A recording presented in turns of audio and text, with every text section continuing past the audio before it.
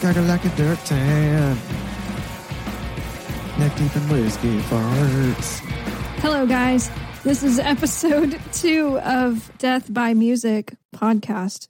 And today we're going to be talking about more people who died, and it's going to be a lot of them. So buckle up and wear a helmet because it's about to get fucked. Bring a fire extinguisher, too. And some knee pads. Knee pads. Chest protector. We have over here the lovely Cassie. That's me. Gardener. Yes, we established that. It's right. Who's that? Who's that boy? Mr. Drew Ortone. Oh, hey. I'm Alex. And we're going to go ahead and get started, I guess. Today we are going to be covering a really, really tough subject. And I haven't really heard anybody do this subject yet, probably because it's pretty recent. Yeah. And there are a lot of victims and a lot of families that were affected by this. But yeah, in our last episode, if you listened to it, hope you did, we learned a huge lesson of why it is unethical for the media to release names of victims before the families have been notified by the proper authorities. The families of Buddy Holly, the Big Bopper, Richie Valens, and their pilots, Roger Peterson, they had to find out on the morning news, along with the rest of the country, that their husbands, sons, fathers, and brothers had died overnight in a plane crash while on tour. Yeah, and if you actually listen to the full story, you know that their deaths were caused by a result of lack of common sense, to better put it. Proper certifications by a pilot who he wasn't even ready. He wasn't ready. So in today's story, we're going to shift into a lesson on following building codes. Yep, another lack of common sense instance that resulted in a bunch of death.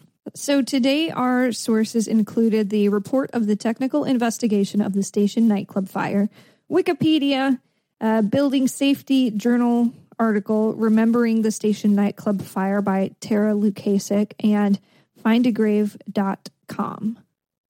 We wanted to warn our listeners that some of the information and content we're about to discuss can be graphic to our listeners. So move forward with caution. Yeah, we're talking about events that are really touchy, and it's involving death. So listener, beware. When you go to a concert, what is the first thing that you do, Drew? Look for a place to stand. You want the best spot in the house. I go to the bar first, obviously, but then you got to get that good visual. But one thing that you're not doing most likely ever is looking for the emergency exits, right? No, I mean, with all the shootings and stuff that happened in venues and that kind of stuff over the last few years, maybe now. But no. Maybe, but we don't even know because we haven't even been to a show in a fucking year. So. I went to one outside. Yeah, I don't even know what we do at shows now, but before I definitely would just go to the bar and go find my friends or find somewhere to stand. Capacity, fire code, and emergency exits, all of those things are most likely not on your mind, but they are only useful when they are actually enforced. And on February 20th, 2003 in West Warwick, Rhode Island, they were not. Today, we're going to be talking about the station nightclub fire that claimed 100 lives. You guys have probably heard the song Once Bitten, Twice Shy. It's the kind of song that they play at biker rallies across America. To pump you up! Before they were Great White, they were simply Jack Russell and Mark Kendall, who met in 1977. Now, I always thought that Jack Russell sounded familiar, but then I realized that it's the name of a dog. Wishbone. True. That's him. So Jack Russell and Mark Kendall, they formed a band, and they had some pretty interesting names. They called themselves Highway First and then Livewire. And then they played one final show under the name Wires. Now, the first tragedy of this story took place in 1979. Jack Russell was sentenced to 8 years in prison for shooting a live-in maid after a robbery attempt. What a great guy. Yep. So he's really starting this off on a high note. And it really amazes me how people like this can even find a minuscule amount of success. Now, I found the inside scoop on a website called Sleaze Rocks with 2 X's. Rocks. So I'm going to spell it. Yeah. Honestly. So they shared an interview conducted by a one Ted Hollywood Heckman for Thunder Roads, Ohio. Jack Russell goes into detail about the events that led up to the shooting of the maid. Now, apparently when Jack Russell was 18 years old, he was a real piece of work. He was pretty poor. He was doing coke. He was selling people Visine and telling them that it was liquid LSD. Apparently, LSD glows under blacklight, and so does Visine. He figured that out. Smart guy, right? But eventually, people got hip to his tricks, and he had to switch up his hustle. So Russell got the word from a friend that someone in town had a bunch of cocaine, and that he could easily go steal it. So he did. I have thoughts. Russell Hustle is a great, thing. Drug dealer company name? My name's Russell Hustle, and I'm here to steal your coke. The second thought, if somebody tells me there's a bunch of drugs somewhere that I can go steal, like they're giving me an in, that is sketch city. I'm going to think it's a setup. Not going to do it. No. You would think it was a bust, right? Yeah, he's a narc, and I'm getting caught tonight. Well, he decided to go for it anyways. Wow. So Jack put on a ski mask, and he brought his friend's loaded revolver with him when he went to go thieve. Now, keep in mind, you have to keep a revolver loaded because you can tell if it's not when it's pointed at you. You can see straight down the little chambers. Thank you. I don't know what they're called. Gun holes. The little gun holes. You can see straight through them. So he was like, well, got to get this thing loaded or else no one's going to believe me because they'll literally be able to see that it's empty. So Russell scared the shit out of his first victim, who he recalls saying, "Oh, not again," which means he was robbed before. Poor guy. Yeah. So Russell's first heist was successful. So the next time that he was going to go steal some cocaine, he got a little too cocky and much too sloppy. I mean, he's just stupid at this point. Yeah. He can't.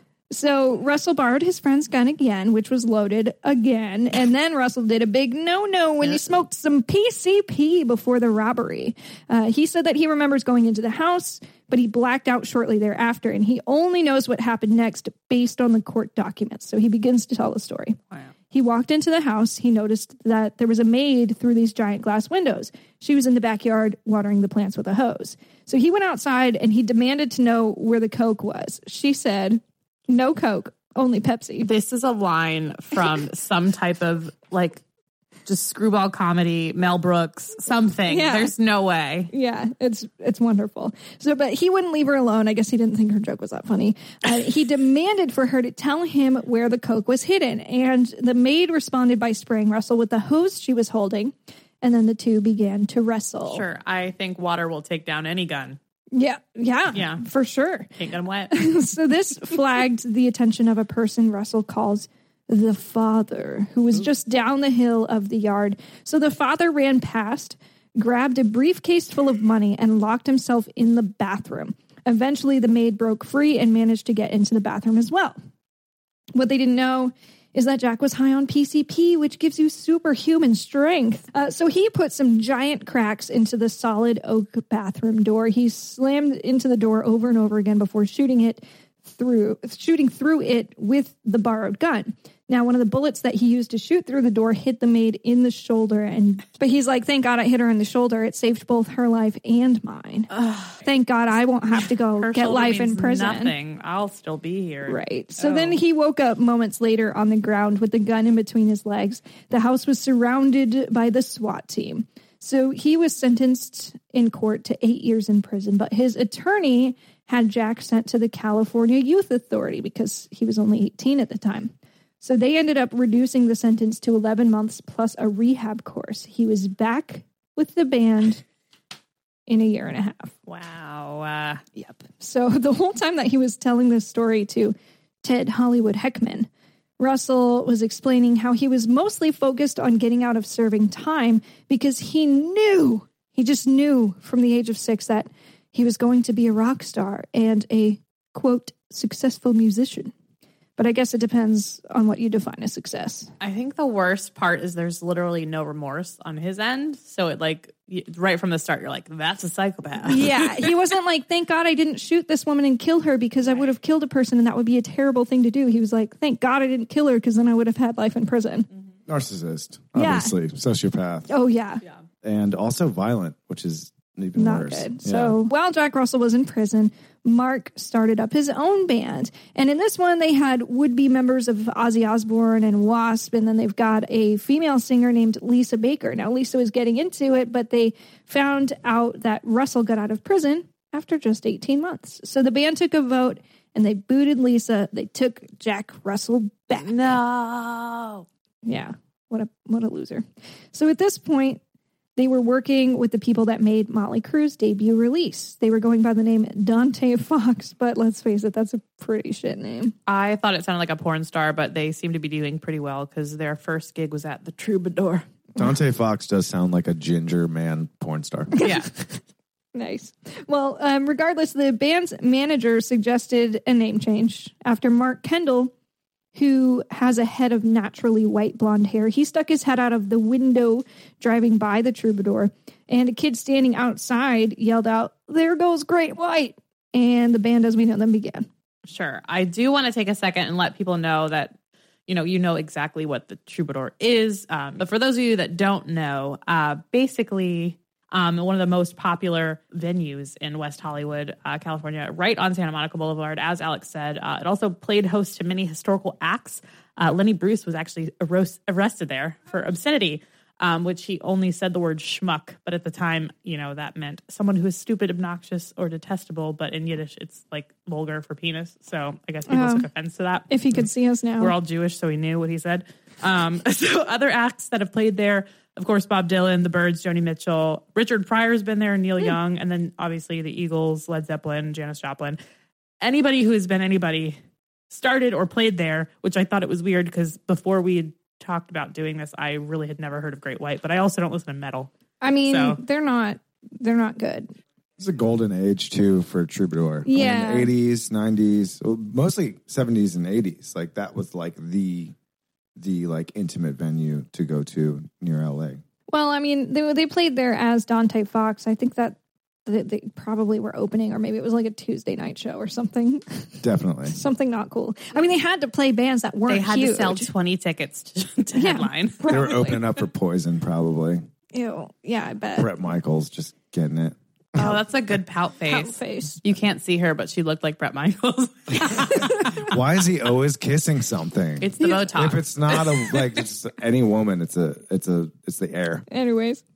Great White was killing it somehow. They were working the whole metal scene in LA that was popping up at the time. Great White's manager landed them radio slots left and right, and their crowds began to grow from hundreds to thousands of fans. But remember, they're in LA, so their radio airplay was being monitored closely by rock stations across the country and the world. So that primed Great White for the perfect debut. They released their first album in 1984, and they began opening for artists like Whitesnake, Judas Priest, Dokken, and more, all of which are pretty rad. In 1987, Great White released the album Once Bitten, and that's when they really hit their mainstream success. They followed that one up in 1989 with the album Twice Shy, which is where Great White's biggest hit, Once Bitten, Twice Shy, appears. And that song actually is a cover. It's not even their song. It's a single by a British artist, Ian Hunter. Either way, it shot them up to headliner status. They even got the woman from Warrant's Cherry Pie video, Bobby Brown, to be in their music video. Ooh. Yeah, I mean, it's hard to release a cover as your own. It's just... Why? Yeah. Why? But I was doing some research, and releasing the cover song is a good way to get your name out there. I mean, a lot of bands did start as cover bands. The Beatles started, Rolling Stones. Yeah, the Beatles did have a lot of cover songs on their early albums, but I didn't even realize that they were covers. But they had a lot, and they were pretty good. I grew up listening to a lot of weird stuff mixed with classic rock, and then I would as a kid, I was like, Radio Disney, and then the moment that I realized A-Teens was ABBA, right. My mind was blown. My mom was like, "You really did not know." She was so ashamed of me, but at the same time, I was like, "Shit, it's the same thing." It's funny because I read a story about Paul McCartney and his kids, and he wrote "Live and Let Die," and then Guns N' Roses redid their own version of it. And so when his kids were kids, they were listening to Guns N' Roses, and they were like, "Yeah, this song's awesome." And he was like, that's literally my song, right? For "Live and Let Die." It's good stuff. Van Halen did that for me too with the Kinks. You really got me. You really got me now. Mm-hmm. I thought that was Van Halen for a long time. My dad's like, actually, no, it's the Kinks. But Jimi Hendrix. Isn't All Along the Watchtowers a Bob Dylan cover? It's definitely a Bob Dylan song. All right, moving on for time. As they rolled into the 1990s, Great White suffered a similar fate as many metal groups of the time did. They tried to make the transition to grunge, and they started to fizzle out in the 90s. And I'll never get this, but their label released their greatest hits album while they were still actively recording another album. So I'm not really sure how you can issue greatest hits if you're still together and active, unless you know you're going to be a failure. I did do research on that because I was like, why do they do this? And it's basically, it started out with record companies just trying to figure out, like, it's something they can do without any approval they need from the band. So if they're not putting out music, they're recording, or they're not doing it, but they can kind of just put it together just to incorporate sales, because they're kind of like dead weight at that point. Mm-hmm. Yeah, because they're like in debt. They owe these giant loans. And... Right. It generates sales, which could make sense if the band was fizzling, but they didn't know how much time was left to make money off of them at the same time. However, a greatest hits compilations can be viewed as a good starting point for new fans of an artist. So how many times have you listened to something new? You think it's new, but somebody else is like, oh, this song was out 6 years ago. And you're like, where have I been? Under a rock? So they were probably just trying to get to the trends of the time, making sure people were coming out of that phase were like, oh yeah, this is a great, because it's got all their greats on it. But the like younger kids that were trying to figure out what is metal, you know? Well, Great White, they still had some charting songs throughout the 90s, but the next decade is when things really started to slow down. On January 20th of 2000, Mark Kendall decided to take a hiatus from Great White. They lost 2 other members after that. Jack Russell was kind of pissed, but it was essentially his fault that it happened. Remember how he's an asshole? He was still an addict, and he was pushing his bandmates away. So the band officially broke up in 2001. Jack Russell went on to make his own music because, like he said before, he was destined to be a successful musician. In 2002, he released some pretty awful music. I actually tried to listen to it. He was still chasing that hair metal dream. It's so bad. So you know how we talked about in the previous episode where we've put together Death by Podcast playlists. This one, I don't listen to a lot of metal, so... it was particularly hard for me to get through, but like this man, it's like washed up hair metal fat guy with a bandana. Sorry if that's describing you or hitting close to home, but probably like take an inner look at yourself. Bandana hanging out of the back pocket. Yeah, but it's on your head and on the pocket. It's the whole thing. We ended up putting together this podcast, or the playlist podcast. This is a podcast. We put together this playlist, and the album that he released was called For You. He also had a solo release called Shelter Me from 1996. He took 3 whole years off of the band Great White to record that solo release. And honestly, like, don't even listen to it. I know we earlier mentioned, was it Whitesnake, Judas Priest, and somebody else that's pretty cool? Dokken. So let's make the whole playlist that. Yeah, I put those songs on there though. So if you really want to hear how bad they are, it's like nails on a chalkboard. I really tried to listen to it as I was writing. Both albums are available on Spotify. So listen if you dare. Hooray. Okay. So, I mean, if people weren't listening to his cheesy 80s metal in the 90s, they were definitely not going to do it in the 2000s. And, you know, you can give it a shot and let us know. I guess our email is deathbypodcastteam@gmail.com. Let us know if you liked it. Yeah, this year's already shit. You can only make it worse by listening to that album. So Mark Kendall started feeling pretty unimportant, too, since he left the band. So the pair reunited under the name Jack Russell's Great White. And this way they could play songs from the old Great White, and they could also perform some of Russell's recent solo work. Hooray! The two set up a tour that would run through 2002 and early 2003. One of their tour dates was on Thursday, February 20th, 2003, at The Station, which was a nightclub that featured mostly metal acts. It was in West Warwick, Rhode Island. The station was built in 1946, and it had undergone several renovations, but it really wasn't in the best shape. The club was largely made of wood and housed a kitchen, a bar, a sunroom, dance floor, and a raised platform that you could consider the stage. To attend a concert at the station, you had to enter through the front entrance, through double doors, into a small foyer, and then you would pass through this little hallway, and you would come up through a single door that opens up to a ticket stand. So you walk through the hallway, there's the ticket guy, and then you can actually enter the main building. So once your ticket for the show was purchased, you could either head towards the dance floor and the stage to your right, or you could stop at the main bar for a drink on your left. And there was a sunroom. That was likely where the smokers would be. A local radio station promotions executive named Steven Scarpelli was actually interviewed about the station, and he described it as a place where bands go to die. Yikes. Referring to the lack of prestige of the venue among other third-rate concert venues. Now, there's a lot of information about this venue as a whole. So bear with us because we wrote a shit ton. So according to the book published in 2012 called Killer Show, author John Barelik noted that back in March of 2002, when the Derderian, that's a hard name to say. Derderian brothers purchased the station, they knew very little about operating a rock club just in general. They very soon started cutting corners on payroll, overselling tickets, and stiffing local bands on their guaranteed payments. I feel like we know people just like this. Do I call them out in the podcast? Name it. No. I'll just mouth it. I don't know what's wrong with bands. I think everyone should be happy to sell tickets for, your local festival or venue. I'm joking. Okay. It's like you're shitting on me, right? No. So in the Derderian brothers ownership, one of the tasks they completed was actually lining their walls with polyurethane foam for soundproofing of the building. The brothers still worked their day jobs even when running the station. Jeff Derderian was a local TV reporter for WHDH in Boston. Less than a year after utilizing the polyurethane foam, he actually appeared on camera to warn people about the fire hazards of said foam we talked about. Bro. Direct quotes from the reading that was reported said, Jeff said, another problem is what's inside the mattress. Polyurethane foam. And then it says fire safety experts call it solid gasoline, and it can cause a smoldering mattress to burst into flames. Okay, so did he know that, I know you don't know this, but did he know that that's what the fuck he put on his walls?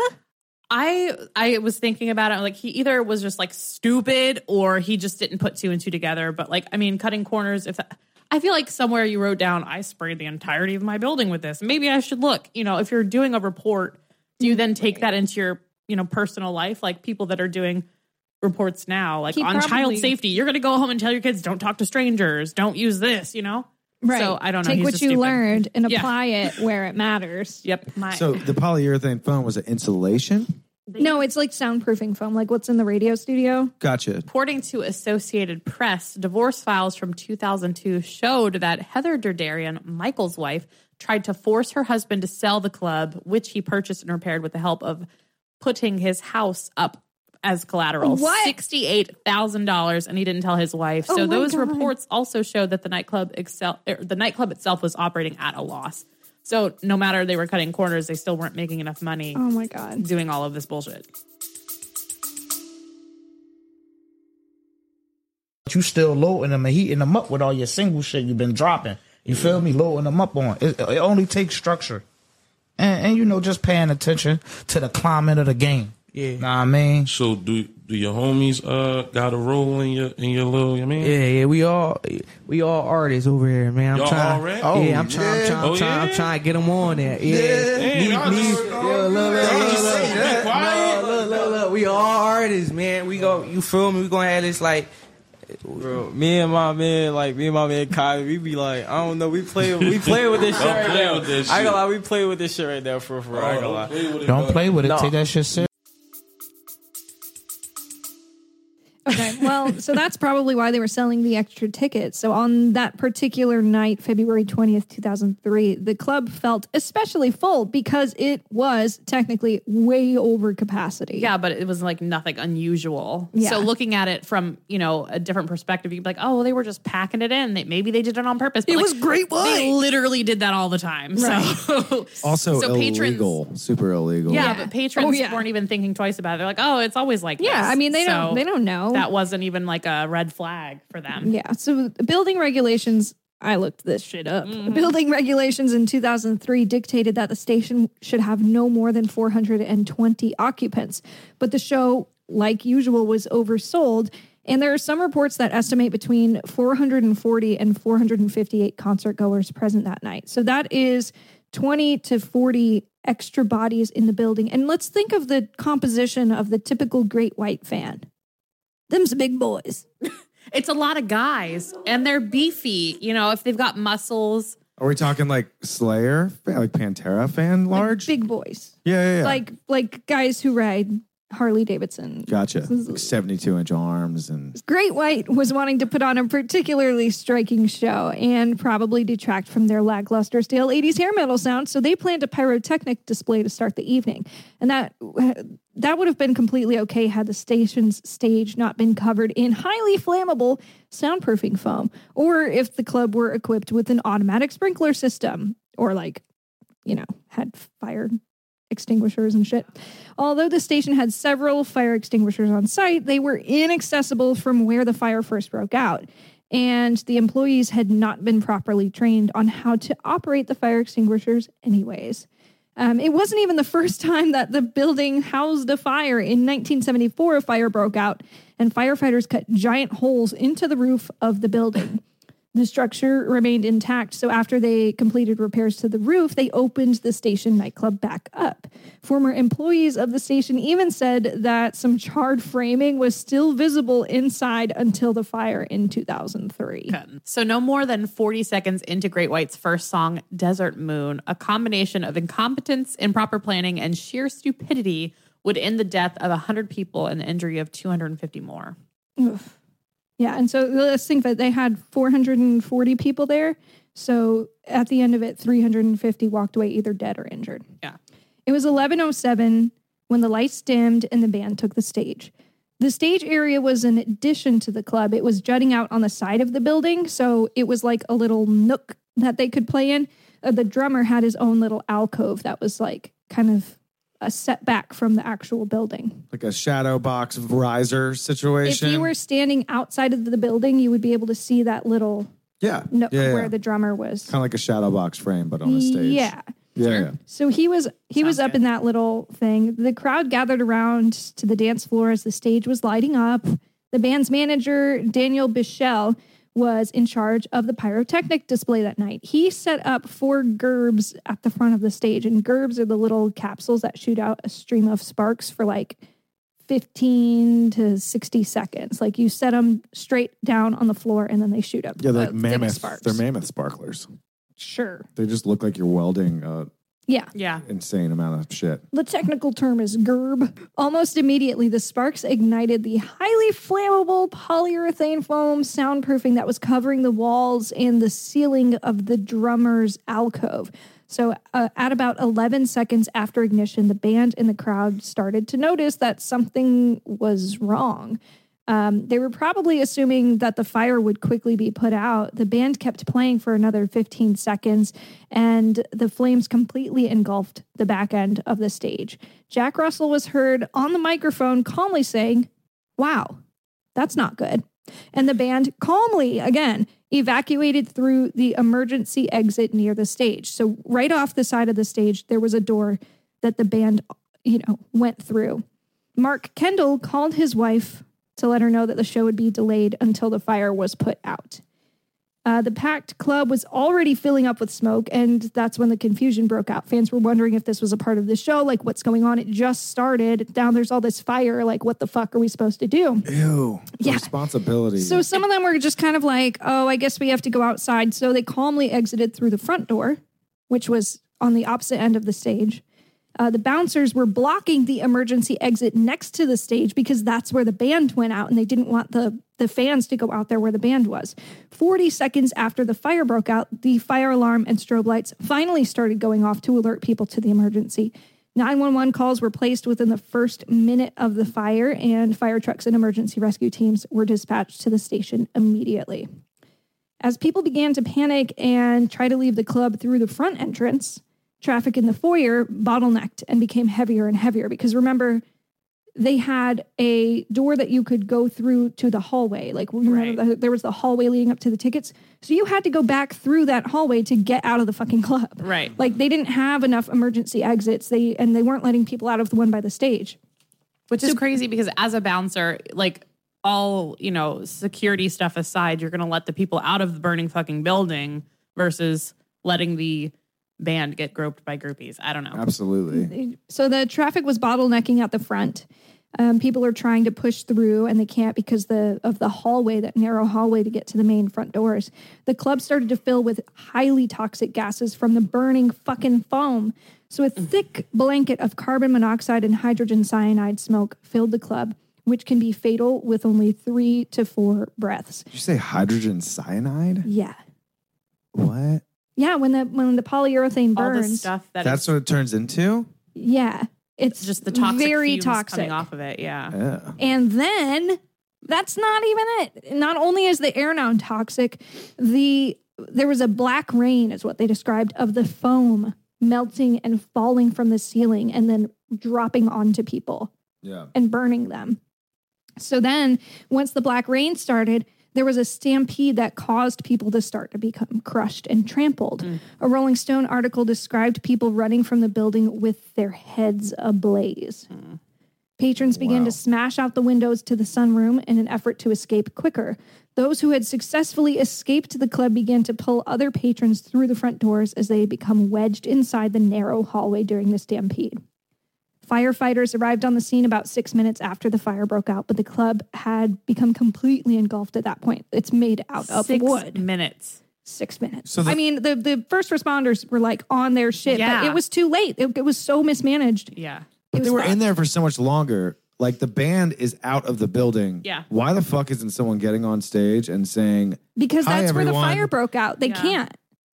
Or just like the sound guy, front of house sound, pick up a microphone, unmute the track, say, "Hey, everyone, calmly exit the building right fucking now." Nobody could stand. Everybody was getting out because, like I said, 3 to 4 breaths of that gas, you're dead. Yeah, you're on the floor. People were on the floor, like when they went back into the building. I mean, we'll get into it, but it was completely fucked. And people couldn't get out of the building fast enough. By the time the fire alarms were going off, they couldn't get out because people were wedged in the doorways. It was so awful. So firefighters arrived on the scene about 6 minutes after the fire broke out. 50 minutes after the fire started, the roof of the club collapsed. By 1 a.m., all of the patients had been transported to the hospital and the fire was controlled. So this happened over the course of just 2 hours. During the incident, several cars in the parking lot also caught fire, while the band relocated their tour bus to avoid the same fate. Nearly all of the emergency response teams in the state of Rhode Island were dispatched to help control the fire, attempt rescue of trapped patrons, and treat injuries. Now, the fire resulted in the largest loss of life due to a fire in the history of Rhode Island, and it was also the 4th deadliest nightclub fire in America at the time. I don't know if that's been beaten out yet, but at the time, it was breaking records. 96 people lost their lives within minutes of the fire, including their guitarist, Ty Longley, while 3 perished several days afterwards at the hospital. 1 more person died 70 days after the event due to complications from injuries, which raised the death toll eventually to 100. Even the survivors were left with various injuries, with at least half of them suffering from burns, smoke inhalation, thermal trauma, or injuries associated with trampling. Cassie's going to go into a few of the victims and survivors' stories, and we're also going to publish the victims' names on our website because we can't tell 100 people's stories, unfortunately. As much as we'd like to. There's actually a memorial dedication page posted on the Station Fire Memorial Foundation page under the tab 100 Angels. Among those who died were Great White's lead guitarist, Ty Longley, and the show's MC, WHJY DJ Mike Gonzalez. Should they have been in there even? I mean, they had an exit that was saved just for them. Now, some speculate that they were attempting to salvage the equipment at the beginning of the fire, but then they inhaled the toxic smoke and they couldn't see because it was literally a thick black layer of smoke. They even say that Longley did escape the building, but he went back in to get one of his guitars, which was a deadly mistake. So one of the victims of the Station nightclub fire was 33-year-old Tina M. Ayer. She was so excited that the band Great White was staying at the Fairfield Inn in Warwick, where she worked. She got to meet them. She got the autograph of lead singer Jack Russell. She probably rifled through his hair a little bit. I don't know. I wasn't there. But she was invited to the concert for free. Not only that they were overselling tickets, but how many people were in there that he was just like, "Oh, come to my show tonight." Oh, the guest list always stretches when you play in a band. Every venue is like, all right, 1 per person, everyone. And then, next thing you know, you got 18 people. And According to Dennis Bellucci, the housekeeping supervisor and Ayers supervisor at the inn, she was so into the band. She talked to the band when she got their autograph. Supposedly, all of the employees were actually going to go to the concert together, seeing as how they were a small staff and usually hung out after work. Ayer and her coworker, Jackie Bernard, went into the show together, but Bernard made it out safely and lost Ayer in the crowd. Tina's twin sister, Tammy, said Tina just loved life. She was always worried about other people, and I wouldn't be surprised if she was trying to help someone else get out of the club. She could go into a bar and walk out with 20 friends. Another victim of the fire, Thomas J. Fleming, was about 30 years old when he lost his life in the blaze. He loved three things: teaching, baseball, and rock music. His favorite band was Seven Dust. Nice. That is the first time I've ever heard anyone say that. You haven't met many dudes in the army, have you? I'm sorry. I was only trying to provide support. Okay. So Seven Dust was the shit in the early 2000s, by the way. Okay. should I just do it? I'm going to laugh again at the Seven Dust part.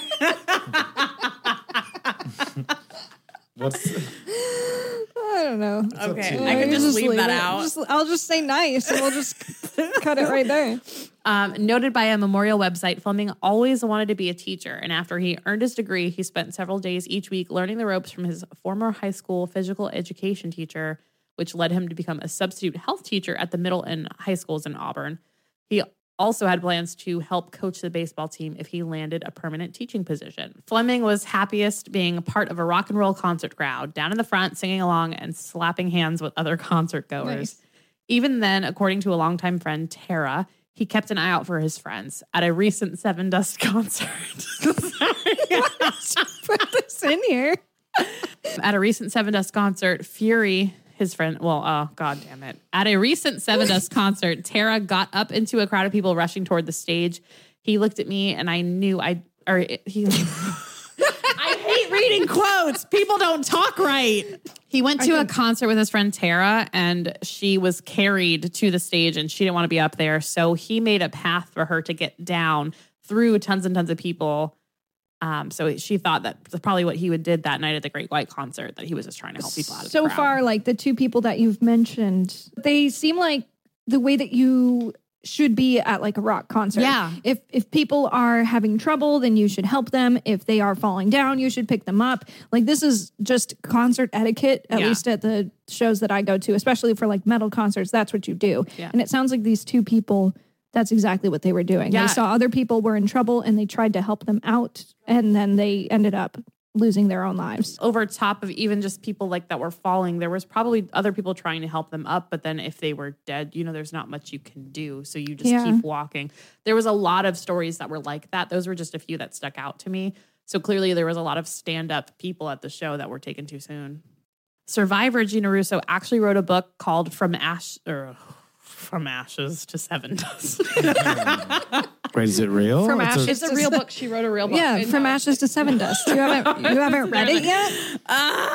So this part actually gets really, I don't want to laugh because it gets really bad. Sorry. It's the Seven Dusts. So Survivor Gina Russo actually wrote a book called From the Ashes, Surviving the Station Nightclub Fire. She can also be seen recanting her experience for a YouTube video series called The Station, which was really interesting to watch. There's like 4 episodes. It went into a lot of detail. So she went into great detail describing like chronologically the event that happened from the minute the band hits the stage to the minute she and her husband approach the bouncer yelling about something being wrong as the stage was already being burned into flames. Now they tried to leave through the emergency exit, but the bouncer was standing in front of them, blocking them. He told them that only the band could leave through that door as it was club policy. Bitch, there are about to be no club left. Just the doors there at the end of it. Like the whole club is burned down, but just the door's still there. Yeah. So I'm sorry. Emergency exits are for emergencies. So how was he not held accountable? Yeah, I don't know. Maybe that motherfucker died too.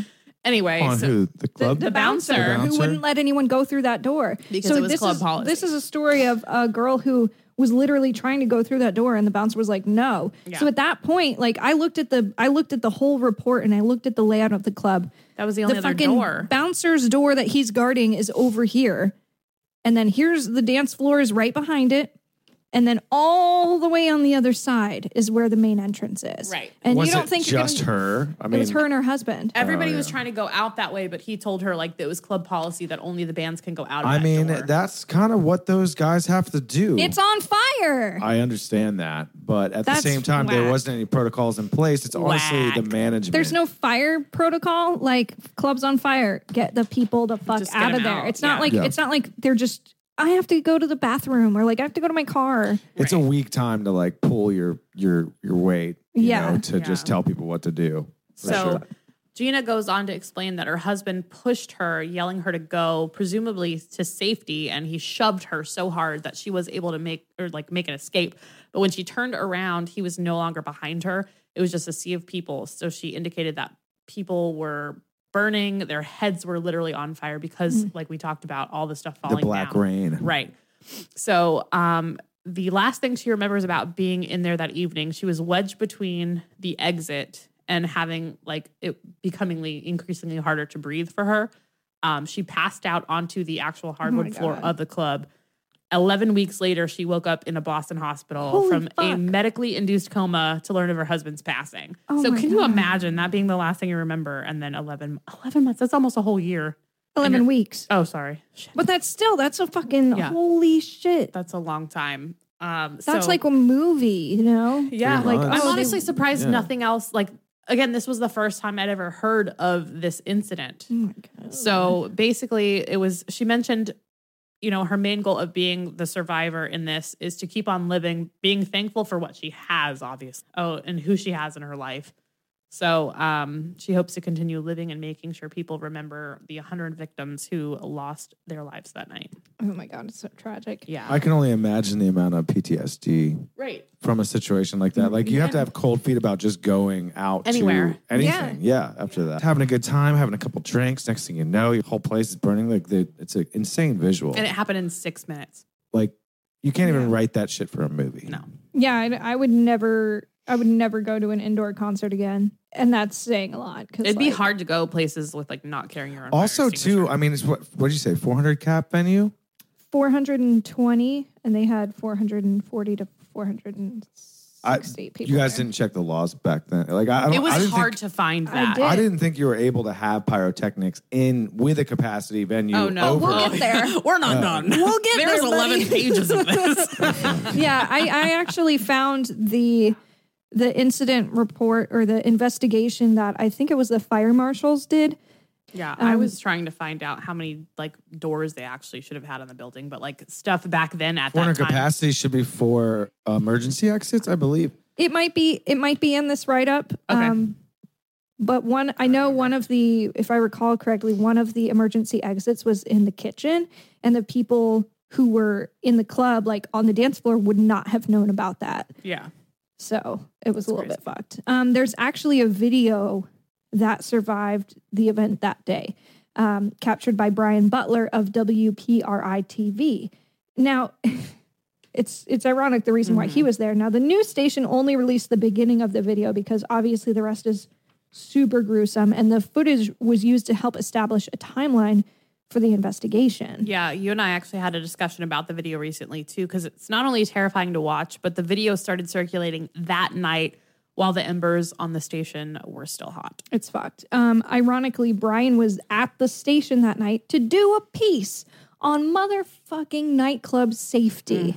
And it was inspired by the E2 nightclub stampede in Chicago that happened 3 days earlier and resulted in 21 deaths. Even more ironically, 10 hours before the fire, the state fire marshal, Irving J. Jesse Owens, had given an interview on the subject of a recent Chicago nightclub stampede in which those 21 people had been killed, stating that it was very remote that something like that would happen here. Famous last words. So several days later, once the dust had settled, people were pissed and they started to throw blame around for the loss of life.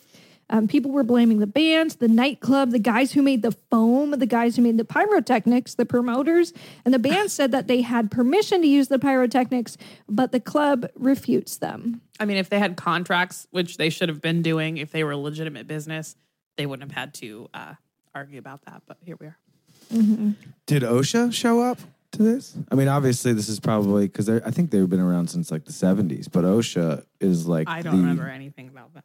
The organization that, you know, everyone's dreading in concert festivals and venues because they will shut you down if your shit's not correct. They pretty much protect the safety of that's workplace type stuff. So like maybe if the kitchen staff was like, hey, these aren't safe working conditions for us, the kitchen staff, I'm calling OSHA to get you shut down. It's anything. It's the same thing as... Well, maybe they did. I mean, but they didn't even have to worry about OSHA because they had like everybody on their asses about this. Yeah, it's too late, I guess. They had the fucking cops. Yeah. Like people are going to prison. So newspaper articles actually mentioned that the Derderians were in the process of selling their business. According to the West Warwick town clerk, the Derderians had actually scheduled to come in the day after the fire to begin the process of transferring their liquor licensing to the prospective new owners. Those guys dodged a bullet. So the National Institute of Standards and Technology said in their report that a sprinkler system would have stopped the fire. However, the building was old as fuck, and they claimed that it was big enough that it was exempt from sprinkler laws. Turns out the fire inspectors never noticed that it wasn't actually exempt. It should have had a sprinkler system, bottom line. The National Institute of Standards and Technology proved through a series of full-scale experiments that a sprinkler system would have absolutely quenched the fire. Yeah, that's what it's for. Yeah. On December 9th, the blame was finally placed. Remember, this happened February 20th. So by the end of that year, the two owners of the station nightclub, Jeffrey and Michael Derderian, is that how we decided? Derderian. As well as the band's manager, Daniel Bichelle, were all charged with 100 counts of involuntary manslaughter each. Yeah, Bichelle was the only one who pled guilty. He was the guy who actually set off the pyrotechnics. He was sentenced to 15 years in prison. The nightclub owners pled no contest in a separate trial, with Michael receiving 15 years with 11 suspended, and Jeffrey merely receiving a 10-year suspended sentence with probation and community service. And suspended sentence means you don't actually have to go to jail. Right. But if you fuck up, now you have to go suspend your sentence. So the pyrotechnician got 15 years. Yeah. Yes. Because he pled guilty. He was the band manager. He was the one who like actually set him off, and he pled guilty. The other two were like, no, not our fault. I'm not going to say like one way or the other. And then they only got suspended sentences. It really sucks though, because you would have thought that the band would have went over that. Obviously, they're just setting up pyrotechnics on your stage in your venue, not in your band's hometown. That it wouldn't all be on him. It should be on the fucking venue mostly. Yeah, I would think. Yeah. I mean, they did get sentences, but they were suspended.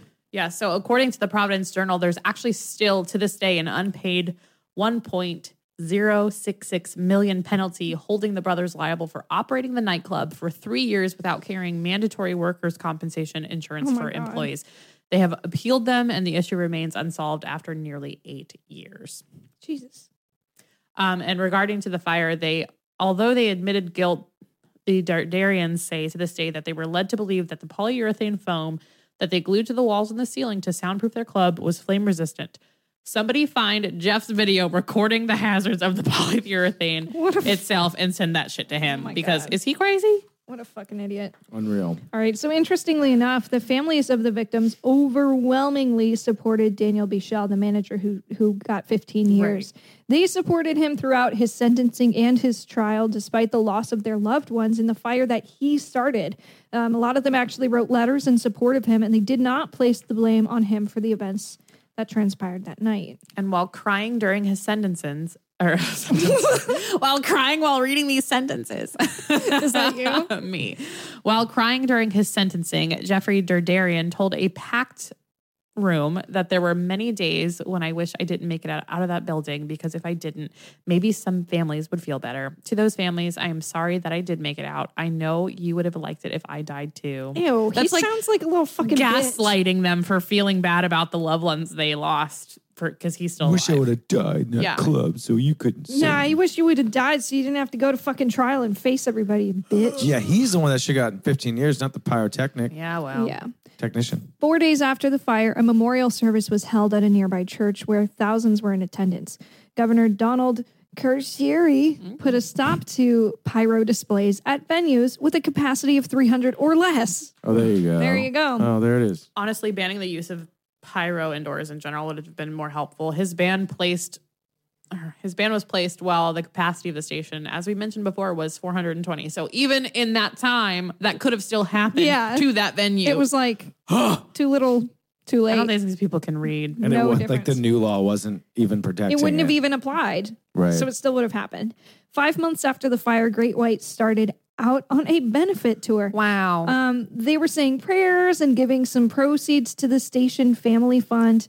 They had to give it up in 2005, though, because of Russell's medical reasons, aka addiction to alcohol and cocaine. He entered rehab and he did not perform again for another 2 years. Wait, they went and toured like their same region as they were like just coming off of this? It was- Like They said it was 5 months, yeah. They said it was like a benefit tour, and they were donating some of the money.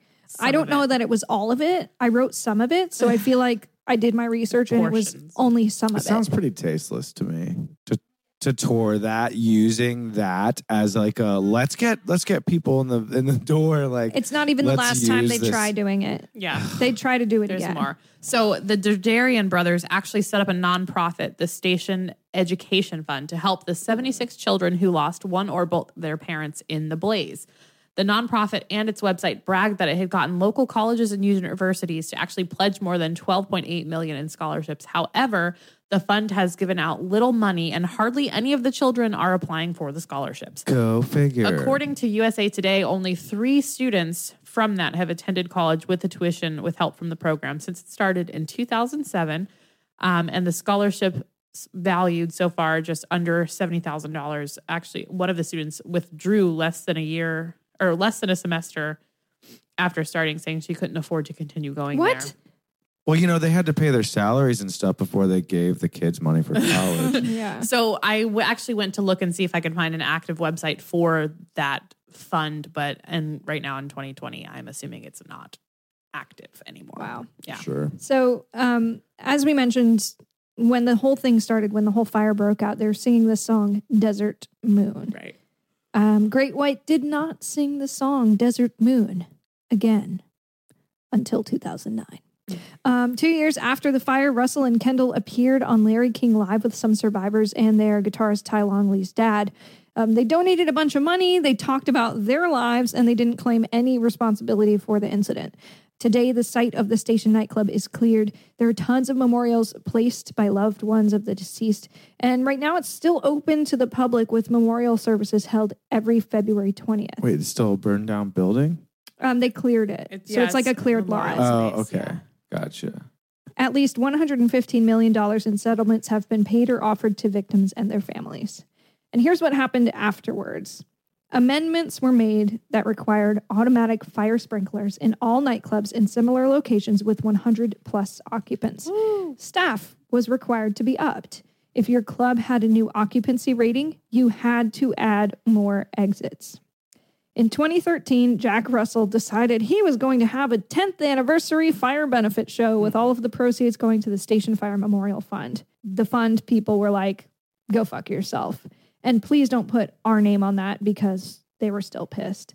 It's clear that wherever this guy goes, bad stuff follows. Yeah, according to their website, the mission of the Station Fire Memorial Foundation is to ensure that their loved ones received a proper memorial upon the sacred ground where their lives were so tragically cut short.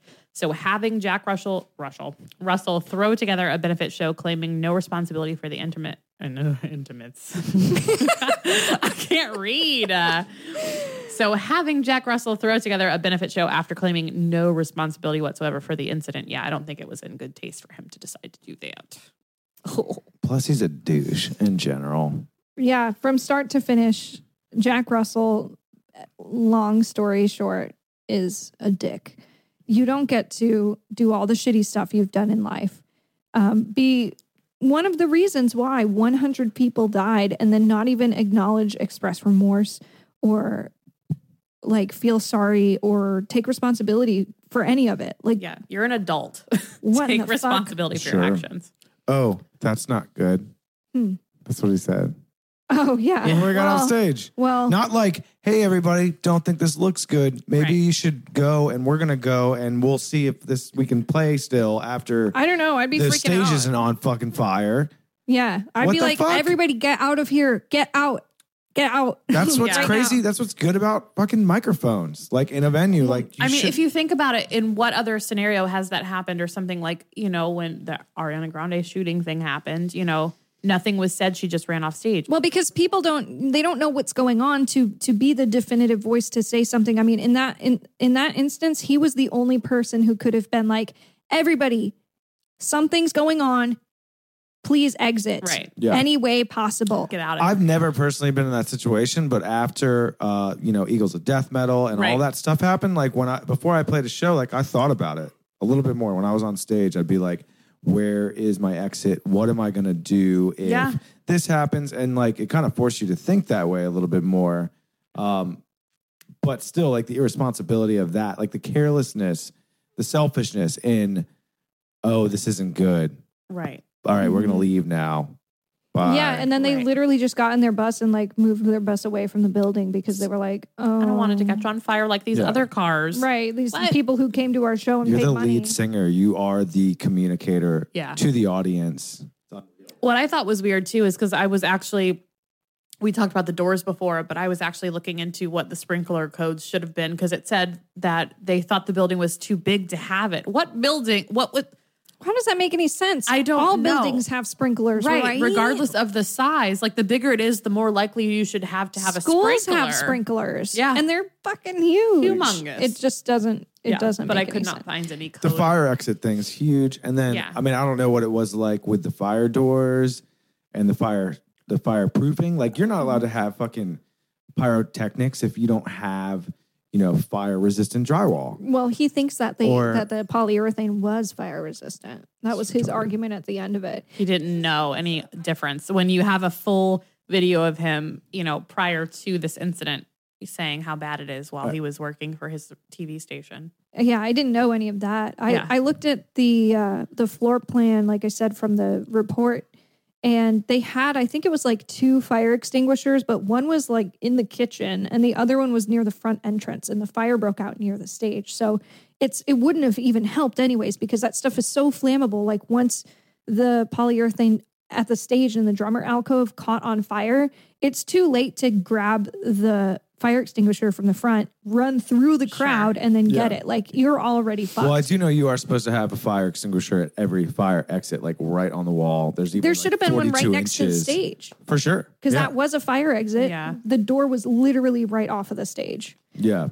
No excuses. The whole situation was fucked. I Yeah. just can't imagine. And if you watch the video too, you can see like within a minute, Yeah. the smoke coming down. It was seriously like a thick black fog that was coating the top half of the room. Like I don't know if couldn't you see guys have ever anything. messed with that material, but like if it gets a little old or if you do burn it, It crumbles. it literally turns into dust. yeah. Yeah.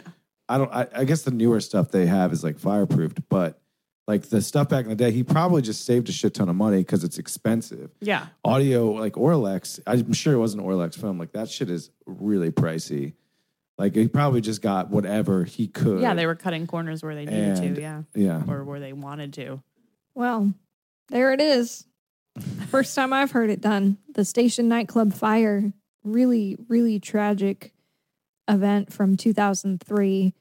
We're kind of like, there are a lot of shows like what we've talked about, the Ariana Grande one, and then the Eagles of Death Metal show that have been so recent that we almost don't want to talk about them yet because they still have like a really great effect on people's lives. And the station nightclub fire is no different. I mean, it was in 2003, so it was about 20 years ago now, but it's not like those people who were affected aren't around today. Yeah, they're They still alive. definitely are, and their kids are around, and it's really fucking sad. Yeah.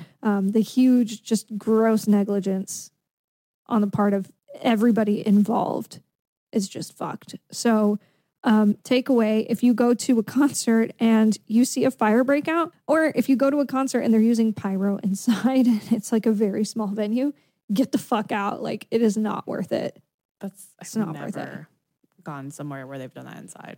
So irresponsible. Yeah. Love And God, just fucking so much compassion for the people that had to deal with that. And like you said, the families. Fuck that guy. Yeah. No matter what. Let's end it on that note. Fuck that guy and fuck Great White too. Thanks for listening. That was our second episode and it was really sad. So very sorry. To take your mind off of the tragic events, I guess you could head over to our Spotify account and listen to our playlist full of Jack Russell taking his 3-year hiatus from Great White and making dad rock. Yeah, I think let's revise it and like take all of Great White music. Wait, no, let's leave on Once Bitten, Twice Shy and then take everything else off because fuck that guy. And if you want to listen to it, fine. Listen to it on your own, but we're not giving him any sort of platform on this show. I don't fucking think so. I had to listen to that. Listen, me too. Go listen to Judas Priest or somebody who's like actually good. That being said, you can also find us on social media and stuff. We have a Facebook and an Instagram and a Twitter and an email. Wow. We're so social. And we got so lucky that they all have the same name. So just search for Death by Podcast Team on Facebook, Instagram, and Twitter. And then our email is deathbypodcastteam@gmail.com. I tried to put death by ... podcast on Facebook and it was like, too much punctuation. Can't do it. We don't know what periods are. You can have one, but you can't have 3. Sorry, brother. Damn. That's basically what they told me. R.I.P. Is that what you said? Rest in peace. Tough. Sound like I'm constipated. Tough. That's the way I like it. All right. That's the way you like Cassie? Sayonara, friend. Constipating and sounding like she's in The Conjuring. All right. I like you full of shit. Scary as shit. This has been going on long enough. Bye. Later, nerd.